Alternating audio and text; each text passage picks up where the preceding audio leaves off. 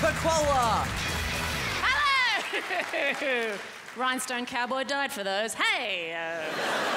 Love and hate is often complicated. Like, sometimes love can come from hate, which sounds impossible, but it can. Like, I love peanut butter because an ex of mine is allergic to nuts, and every time I eat peanut butter, I imagine him dying. Yeah. And hate can bring good things. I know. How? Like this. One day, I was hating on a thing that led me to unlock a secret of the universe. Surely not. Yes. The thing I was hating on was toe rings.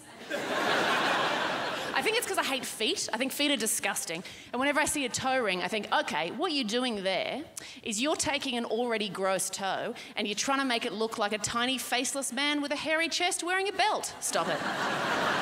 Stop it. But one day, I was hating on toe rings and I had an epiphany, right?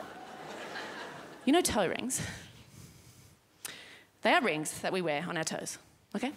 And then we have earrings, rings we wear in our ears, eyebrow rings, nose rings, belly button rings. But these ones, rings. Because if these ones were called finger rings,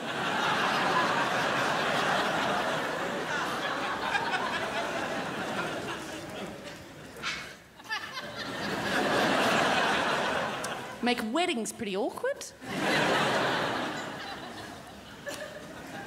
With this fingering, I'd... No! Oh my God, no! Make proposal stories really awkward. Oh my God, so last night, John came over and out of nowhere just gave me the most incredible fingering. I know! I'm so happy! I'm so happy! I mean, he asked my dad's permission first, obviously. And my dad was like, you go for it, son. You give her that fingering. And he came over and he got down on one knee and he said, darling, I want to give you this fingering. It's the same fingering that my grandfather gave to my grandmother.